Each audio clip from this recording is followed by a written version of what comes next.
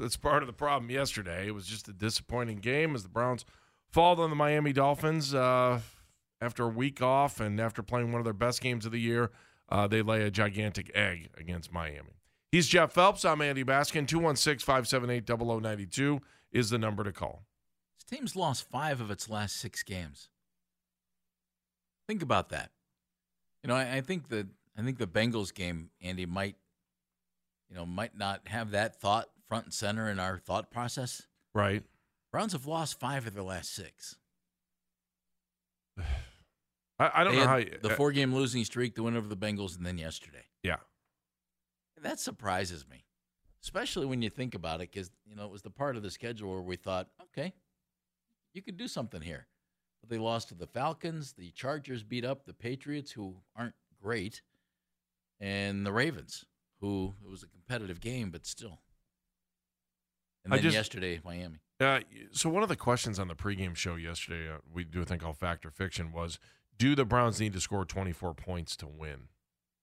Because both teams were giving up 24.9 points per game, I think is what it was. They were tied. And I think, you go back and now you just get a bigger picture about the defense and you go through what they've given up all year. I mean, they've given up more than 17 points in all but one game. Is that right? 24-31. They gave up 17 to the Steelers. And then they gave up 23, 30, 38, 23. Oh, when they beat the Bengals, they only gave up 13. I forgot about that. That was their best defensive game of the year. And then yesterday, you turn around and you gave up. You should have given up, 41, but they missed 2 extra points? Is that right? Yeah. So, which was weird. Jason Sanders is pretty good. I thought that was bizarre, too. I was like, that's the only break we could get yesterday. Yeah. Just weird penalties yesterday. It was just a weird game. It felt weird. We during the pregame show, we were talking about how, and I'm glad you're here because you can answer this question. The energy there at Hard Rock, it seems to be a little different or a little bit off compared to some other home sites for football teams. Is that fair? We're used to our place. Yeah. Where there's a fire in the fan base. Right. You know what I mean? Yeah, it's the kind of game you want to go to because you're like, wow, I can't believe this is like this. Yeah. Yeah. Our fans are pumped. They're into it. I have nothing against Dolphin fans. It seemed like, hey, we're in South Florida. We're at a football game. This is fun. And there were a ton of Browns fans there. This just doesn't quite seem to be the passion. And I'm just saying that as a guy. Well, you're not the only one said it. That's I was why. sitting in the back corner of the end zone. So I have, I was. Where was your booth? It was in the back corner of I the saw end that zone. picture. That's weird. Yeah, that's where their radio booth is. Is their radio booth there too, or are they at it's the 50? It's in the same vicinity, I think. It's bigger than the one we had, but looking across the field, absolutely no idea where yard lines were. None.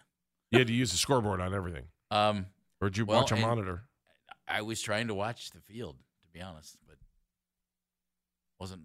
Let's put it this way: wild. The vantage point was awful, but that doesn't matter, But it was great when you played baseball. It was a right? beautiful day. Well, for baseball, I'm sure it was great. Well, I asked the guy. I said, "This is where home plate used to be, right? This is behind home plate." He goes, "Yeah, this was basically it." Oh, so you're in the old baseball play-by-play box is what it sounds like. That's exactly where we were.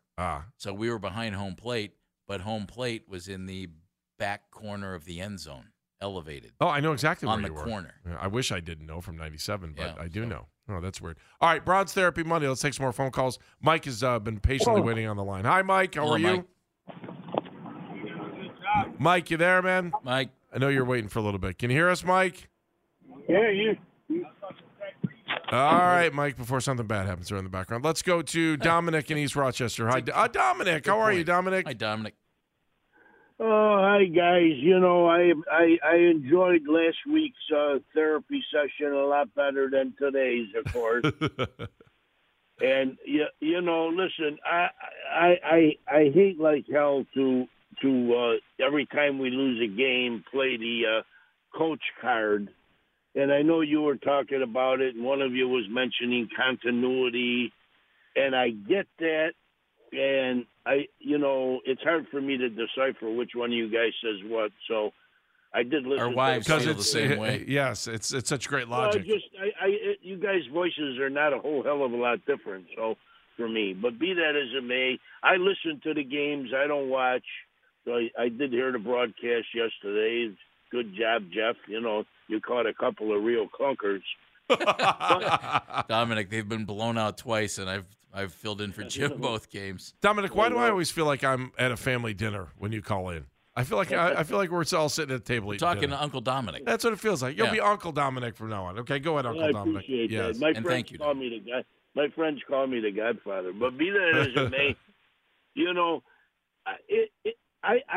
it's coaching. I mean, you guys have talked about it. Your guest talked about it. We had after a bye week. This is after our best game of the year against a division rival. We're up. You got a bye week, and this is what we get. And somebody wants to tell me it's not coaching. Now, again, one of you about a month ago said that you're not in the mood for a new coach. And I bought into that. I said the same thing. I wasn't in the mood for a new coach. Right. Now you are. This cannot go on like this. I feel like it's the Yankees keep doing the same thing and expecting it to change. It's not working. Like you just said, 5 out of 6. When we're, this window is here for us with the best running back in the league, a decent defense, not that it showed up yesterday, terrific receivers. I know we got the backup quarterback, but, other coaches figure out a way to get this done. So, listen, I'm sorry. I will accept what you said earlier. It's not just the head coach. Then it's the whole package. Gotcha. Well, then it's the whole package. Okay. But this cannot continue to go on like this. I'm sorry, and at least it's all good, Dominic. Something. Yeah. Thank you, Dominic. Appreciate it. Good job. Can I throw one thing? You better watch out because he might play you off. Yeah, I know. The only difference between the Browns and the Yankees are, 27 titles. Yeah. It's this. I see the overall product. You see the overall product. They've lost 5 or 6 games. Clearly, there's some coaching things going on. I'll readily admit, I have a hard time separating this. You have a backup quarterback in there, and Jacoby's done just fine. And I mean, credit to him.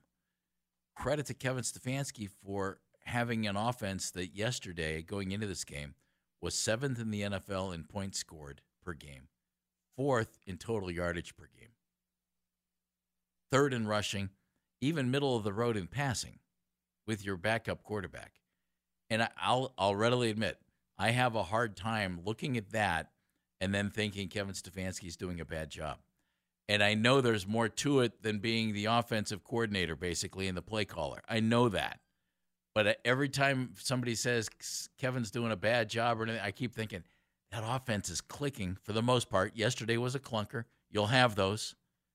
But this offense has been clicking, and Deshaun Watson hasn't played it down. And you made the big trade, and you're paying that guy a boatload, and it should kickstart the offense. And the offense is already pretty good. And so that's a fault of mine, I guess. I have a hard time differentiating between when people say Kevin's doing a bad job, my mind gravitates toward offense. Before somebody says, make him the offensive coordinator, well, that's not going to happen here. We know that. So he's the head coach here who's also dealing with the offense. That won't change unless you make a big change. And that's one of the key reasons, Andy, I say the guy's doing a good job, but it clearly isn't working big picture.